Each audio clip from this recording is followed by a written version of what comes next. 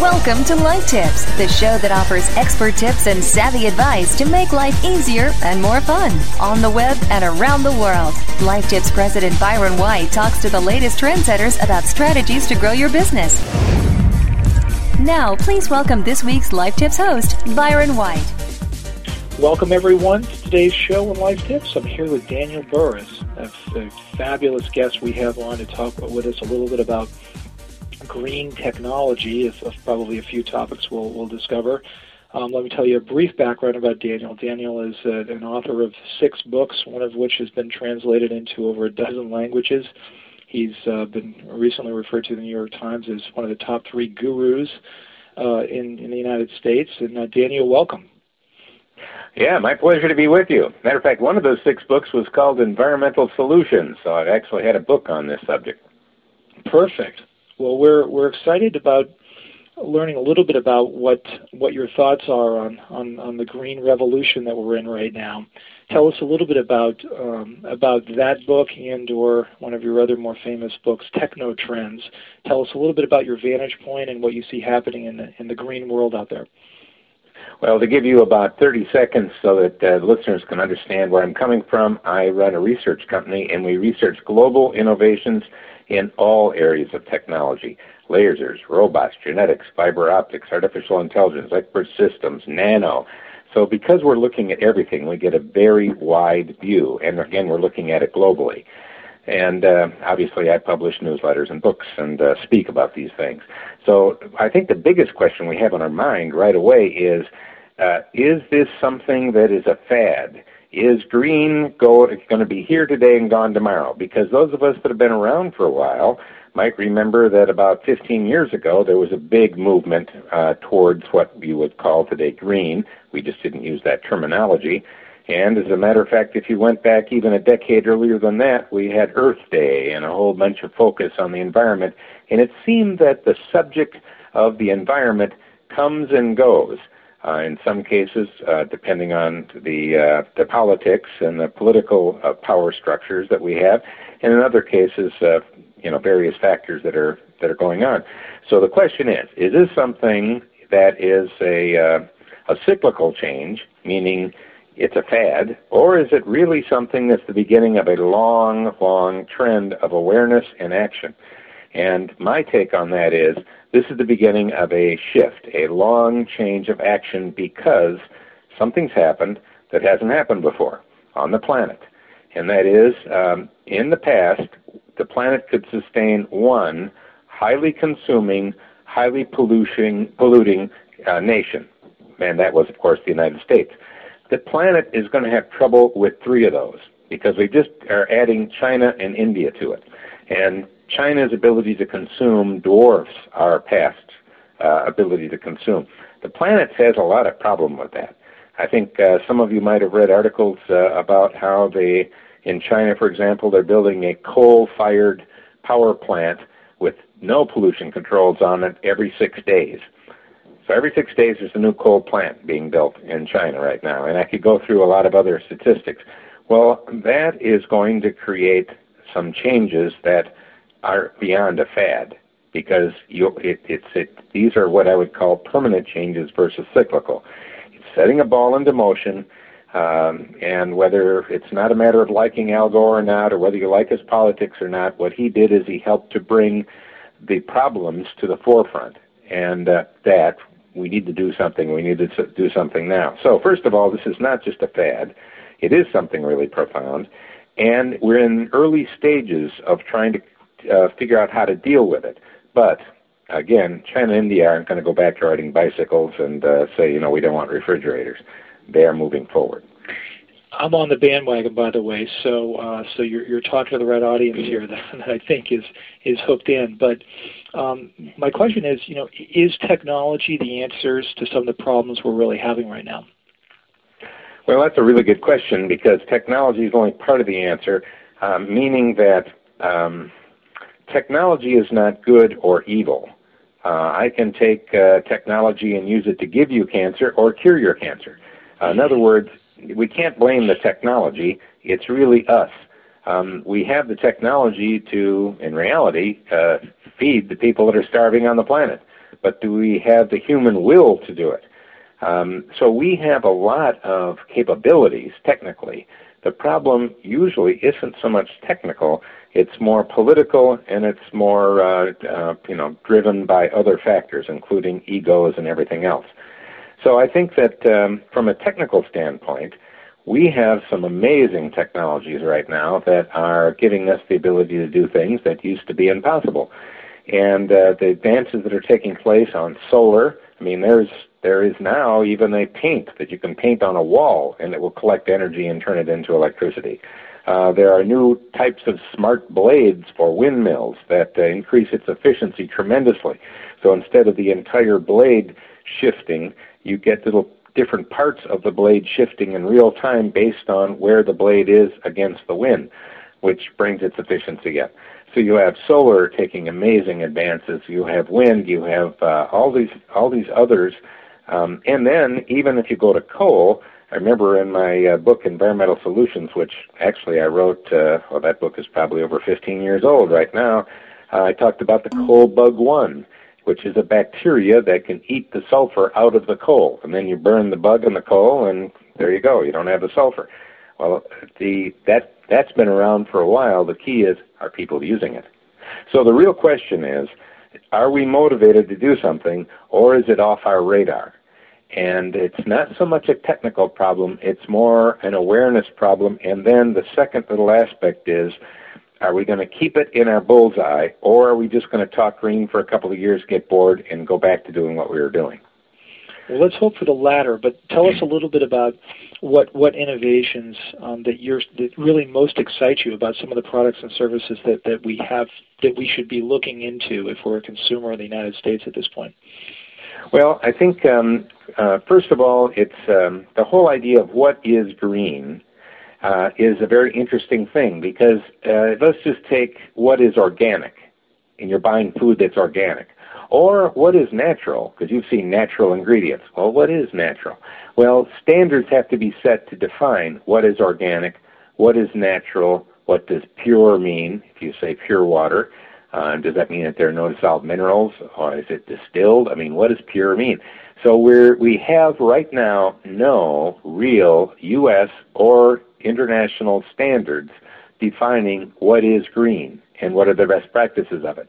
Now, I believe that those things will happen, but until we get those standards, a lot of people are going to be saying they're green to jump on the bandwagon. It doesn't mean necessarily that they really are green, and a lot of people that want to sell their technology might call it green technology, but it's a very big stretch. So part of what we have to do in this early phase of this trend is really do a little more looking and seeing this to see, is this really green, or is it someone just saying it's green? That is, until we get some good definitions to it. Second part of the answer, though, is I'm very excited about what technology can do for us. I ran into a company. It's a very small startup at this point, but let me just give you something that I'm very excited about. They're doing some work on something called fusion. Now, fission is how all of the nuclear power plants work on the planet today.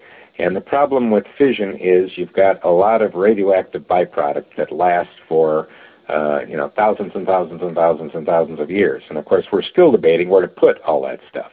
So fission is how all the nuclear power plants work today. The holy grail of nuclear power has always been fusion, but it's been, and that's, by the way, how our sun works, and there is no contaminated particles that come from fusion process.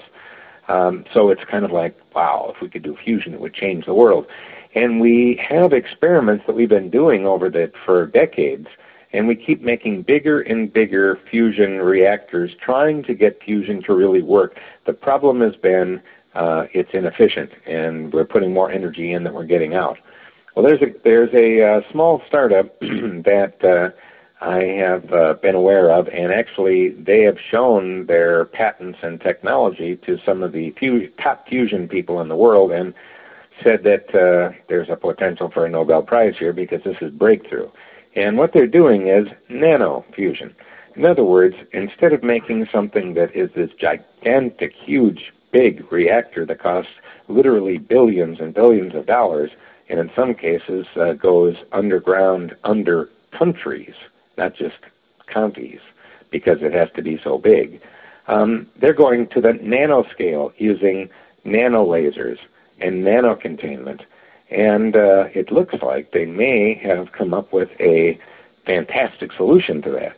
The beauty of that is that if we can do nano fusion, we now have something that could work for your house, so that you could have a little nano fusion reactor, it's a little bitty thing, and it provides all your power, and that's it. You don't have to worry about it. You don't have to worry about radioactive byproducts.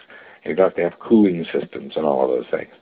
So there are exciting, really exciting technologies. I just gave you an example of one that are just starting to emerge. The smart blade that I mentioned to you for windmills. Currently, a windmill blade does move, but it moves at the center of the windmill going out. In other words, each blade can be rotated to feather it. For example, in a high wind, sometimes you might have seen a windmill that isn't even turning. That's because the blade has been feathered. Just like in a sailboat, you could feather your sail and not go anywhere, but you pull the sail in, and all of a sudden you go forward. Well, what the Smart Blade, which is another startup company that's come up with, is a way to get the blade to change its shape all along the entire blade in real time. In other words, it's an intelligent blade. Now, I won't go into how they do it, but the efficiency gains of that is amazing. And then secondly, you don't have to just use it on a windmill. You can use it as a rudder for a ship. And I happen to find out that over 25% of the drag of a gigantic ship out at sea comes from that big rudder out and back. Well, what if it was an intelligent rudder? Well, that changes the drag, which changes the amount of fuel that's used, which changes the amount of pollution that's out there. You see, the point I'm making in those two examples is we have a lot going on. And one other one I want to mention to you, Brian, that I'm very excited about, and that is IBM has just recently launched what it's called its Eco Patent Commons program. And what that is really interesting, because normally companies get a patent and they protect and defend it. And for the first time, what IBM is saying is, the planet and the issues are so big, here's what we're going to do. We're going to open our patents up and let anybody use them that wants to. And as a matter of fact, we're going to share knowledge about those patents so that people all over the world can use and benefit from them. So IBM has started to put some patents already on there. One of them is involving electronic manufacturing and how to make it more environmental-friendly packaging using a patent they have. Nokia stepped up. Sony stepped up. Pitney Bowes stepped up. They're all starting to donate their patents for anyone on the planet to use, any country, including China, India, anyone else, to try to get people on the bandwagon and not be limited by intellectual property. I think that's a big thing because that was a logjam that has now been broken free. Let's take a quick break, and we'll be back with some more discussions on green living and technology to make the world and our lives a better place. Life Tips on webmasterradio.fm. We'll be back with more cool tips and advice right after these commercial messages. Are your domains working hard enough for you? Now, park your portfolio at RevenueDirect.com to maximize your earnings on traffic. With Revenue Direct's proven domain monetization service, you'll experience better payouts, more options, and smart optimization. Sign up free now at RevenueDirect.com. It's that easy. Revenue Direct. Make more money. Period. WebmasterRadio.fm is now on Facebook, MySpace, and Twitter. Get out your spray paint and put your graffiti on our wall. Get all the details on the WebmasterRadio.fm homepage.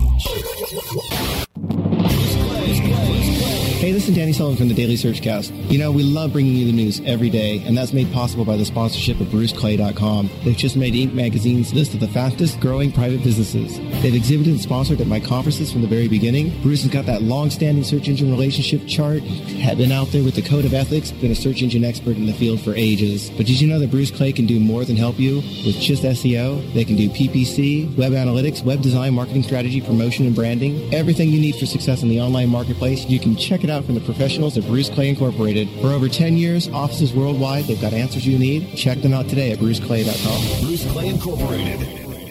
Dude, Dude, fishing in Costa Rica is going to be awesome. Amen, bro. Now that Value Click Media had netted FastClick, we've got one of the largest online advertising networks fishing us for big bucks. You know, while we're out catching snapper. Hey, Steve, you're coming too, right? No, I'm still using BenazRUs.com. I can't afford to be away. You gotta work with Value Click Media. I got this great account manager who's easy to work with, and they have access to the best advertisers and earn me high rates. Don't worry, we'll bring back pictures. Yeah, terrific. Visit Value Click Media now and click on Solutions for Publishers for more details. Value Click Media. Welcome to the Daily Searchcast. Do you have a Windows mobile phone yet? Yeah. Wouldn't it be great if the Google people stopped making applications for iPhones and started making them for Windows mobile phones? Oh, my God. Oh, go to Matt's blog right now. He's saying, does anybody have any suggestions for the Gmail people? And I'm like, I have a suggestion.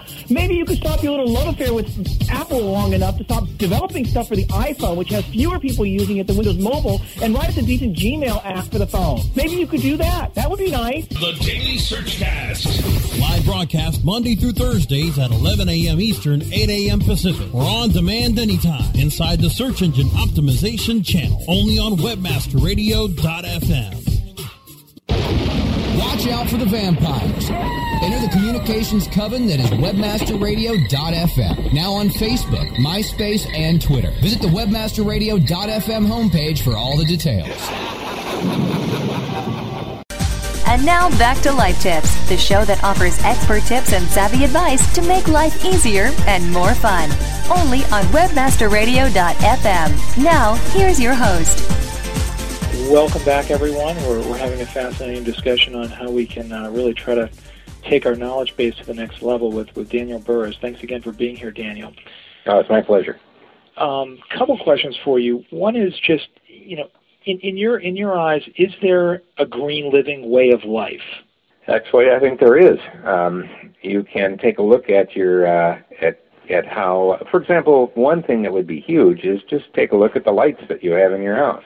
Have you changed them over to the new low energy consumption lights? If everyone in this country did that, or half of us even, it would have a profound impact on the number of hydrocarbons that we put out in the air every year because of the extra energy that it takes to heat those old lights that you have. So one of the things you could do is take your 25-watt bulbs, your 60-watt bulbs, those bulbs, and just realize, even though they haven't burnt out yet, they're causing so much industrial pollution because they're draining so much more energy, so much more coal has to be burned to keep those things going. Just unplug them and put in the good ones. If we all just did that, it would be amazing. But that's only one thing. We might take a look at our car. For example, I recently purchased a hybrid myself. Now, in the highway, instead of matter of fact, it's a hybrid SUV. So now I got an SUV that gets 35 to 40 miles to the gallon in the city, and I'm getting about 28 to 30 on the highway. Well, hey, not bad, and the next one will even do better. So I probably spent a little bit more to get that, but I decided, I want to make a difference. I want to do something. Maybe it is carpooling. Maybe you say, I can't afford a new car. I can't afford one of these hybrids. Well, then maybe we try to go with somebody else. Maybe we try to just do a little bit more. All of these little things really add up. Then we may want to take a look at the products that we're buying and ask ourselves, for example, Hewlett-Packard is now using recycled plastic for all of its toner cartridges. Now, you might think that little cartridge isn't very much, but if you can think of all of the printers that all of us have in our homes and our businesses and how many cartridges we go through and throw away, creates a huge amount of plastic waste. And that's another part of the effort is what if we're buying from companies, in this case like HP, that steps up and says, we're only using recycled plastic. And by the way, let me take you to another breakthrough here. This is something else that I want everyone listening to get excited about. There is a third biotech revolution that is really just now starting that is really good for going green. The first one was medical or animal biotech. The second one was, and that's, of course, genetics and so on. Another one was plants, agricultural. I think most of us know that over 80% of the corn is genetically altered that we grow in this country, not to mention a lot of other crops. The third biotech revolution is industrial biotech, and it's all based on biodegradable plastics, being able to create plastics that don't pollute like the ones that we have in the manufacturing process and can biodegrade when you throw them away. So one of the things that we want to keep our eye on is, for example, bottled water. If we're buying bottled water, are we getting a bottle that has plastic that is recyclable, first of all? Secondly, is it maybe reused? In other words, it's a bottle that's been cleaned and remade from old bottles. Is it thinner plastic or thicker plastic? We need to raise our awareness all the way from our driving habits, how many people we're driving, to the types of light bulbs we're using, to whether we're leaving the heat on when we leave during the day and nobody's home. Maybe we should just turn that heat down. We all know that, but do we do it?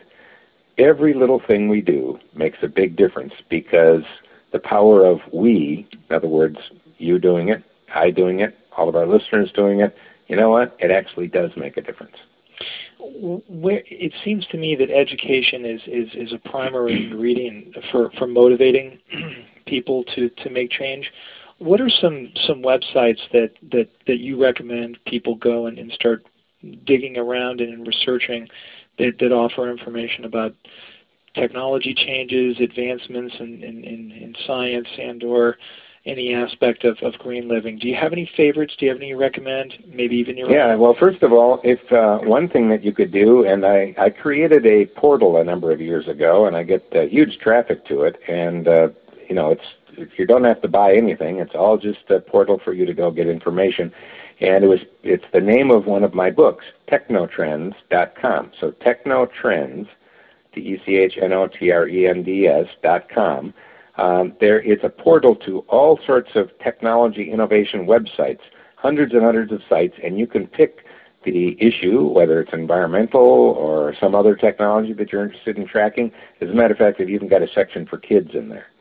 So that is kind of like a portal of portals. You can go to find all sorts of different information sources. I think there's also, thank goodness, we have search like on Google. And by the way, Yahoo and Microsoft also have search engines, but as we know, most of us use Google. If we go to Google, you can type in a subject like green or going green, or ask a question, how do I go green? And you can get some great responses. And one other one I'd like to just bring out, ask.com.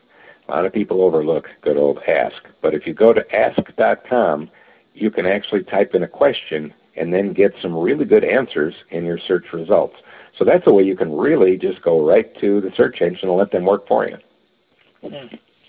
Are there any other words of wisdom, doses of encouragement that you might have for people digging around in this space and trying to change their lives, trying to better their lives? What have been the motivators that you've seen people in your day, and even what are motivators for buying more products that are green-related products? Well, see, I think we want business to change how they behave, because business is where a lot of the pollution is out there. But as I said a few minutes ago, we got to change our own behavior too. Why? Our kids are watching us. Our kids and our neighbors' kids are watching us, and they look up to us and they learn from us. So if we decide to not just make this a fad, but a way of make it a family conversation of how can we go green and get the kids involved and have them talking to us about it. And then maybe we even get, kids talking to kids and parents talking to parents, asking, hey, have you changed your light bulbs lately? Or how about let's go to the store together? Or, see what I mean? It becomes a conversation, and it becomes a lifestyle, because we have to make sure that the kids, they observe what we do as parents. They keep an eye on us. So let's make sure that we're living true to it, and we're even bringing it up in conversation of, this family is going to be a green family. And, if you phraseology, if you use that kind of phrase, maybe the kids will say, our family's going green as yours, to their buddy. And their buddy will ask their dad, and their dad will say, I don't know what a green family is. And they'll say, well, Jimmy's family's going green. Why don't you ask Jimmy's dad? And all of a sudden, it starts spreading. So that's one. Secondly, we want to encourage companies to go green. And if they're losing money going green, they're not going to go green. I think what we have to do is make sure that we're being aware of the companies that are putting up products that are going green and trying to do some things. For example, we've got Target and other retailers are reducing toxic materials from their products and their packaging. Consumer firms like Dell are recycling trashed computers now. Citibank and Bank of America and a lot of other financial companies are starting to pour billions of dollars into environmentally friendly investments in clean technology. Philips, Procter & Gamble, REI, Walmart, Whole Foods, they're starting to have a section of green products. Home Depot even offers a line of eco-option products, they call it. Nike, Dole Foods, Coke, some of the power utilities are starting to vow to become climate neutral companies. Now that really is a good one. If I get a company that says I'm going to be climate neutral, which means we're not putting, we're investing enough of our energy in green technology and green power sources, so that we aren't putting a big carbon footprint out there. We want to maybe think about, do they have products that we would like to buy to support them? So, these are all things that we can do together. Like Intel, for example, is the largest company using renewable energy right now. They have plans to purchase 1.3 billion kilowatt hours in wind, solar, and other types of green power each year. That's enough to power 133,000 homes. So, and Dell has just pledged to be the greenest technology company on the planet. Well, Apple and the others are saying, I don't want to be left behind, so they're trying to step up to the plate to where Dell is doing. Let's pay attention to what companies are doing, what they're trying to do, and find ways of supporting it if we can. So if a laptop is put out by Dell or Fuji, and Dell is making a big contribution and Fuji isn't, and the computers are almost the same price, let's face it, the prices are almost the same nowadays, the features are almost the same, I might be tempted to want to buy the Dell just because it's trying to be more green than Fuji. Do you think, in your forecasting, which of course is what your consulting firm does, do you think that green movement investment is going to be a very big deal in the future? Yes, because the impact can be huge. Again, if companies, the more success stories I as an author and other people can tell in newspapers and radios and interviews about how a company went green and actually was able to make money going green because people supported their movement, the more we'll do it. Success brings success. Failure brings failure. We don't want this to die. We want it to be successful. So it means, again, as a family, let's become a green family. And as a company, let's become a green company. And since nobody has really got a good definition for it, what that means is conversation. Why don't we start coming up with what is a green family? What is a green company? What is that definition? And maybe write a blog about it. Anybody can become a publisher today. If you're passionate about it, hey, speak up. This is the time to get the ground floor laid correctly. My final question is there a green certification organization out there that will put a stamp of approval on a marketing position a company may have about its green nature? Are there any standards out there with regards to as I said earlier, a great question. As I said earlier, the standards are just now starting to be put into place, not officially. Now, there are people that are putting their own green stamps on things and saying, here's how that's defined. Of course, you'll have to figure out how that's defined by looking at their website. And some are doing a better job than others. But what will happen over the next couple of years is we will see standards. And those standards, hopefully the bar is raised high on those standards. So we will see that coming out. But just like with Home Depot, when they've got their eco-options products, they've used certain standards to decide what goes in those areas. So Home Depot has decided, all right, these are the things that we consider eco-friendly by eco-friendly manufacturers for people that are concerned about that. Hopefully, that section of their business grows. Well, listen, Daniel, with your roles and goals in life, and as the CEO of Burris Research, one of the highest demand speakers in the country right now, we really appreciate you being on the show today. Thank you very much. It's my pleasure, and I think we can all, in our own way, change the world. Let's do it. Well, Life Tips has a good mission to make the world a better place one tip at a time. So we appreciate you chiming in on the show once again. Until next week, everyone, hope your world is a little bit better, a little bit greener as a result of today's conversation. Thanks for tuning in. We'll see you next week.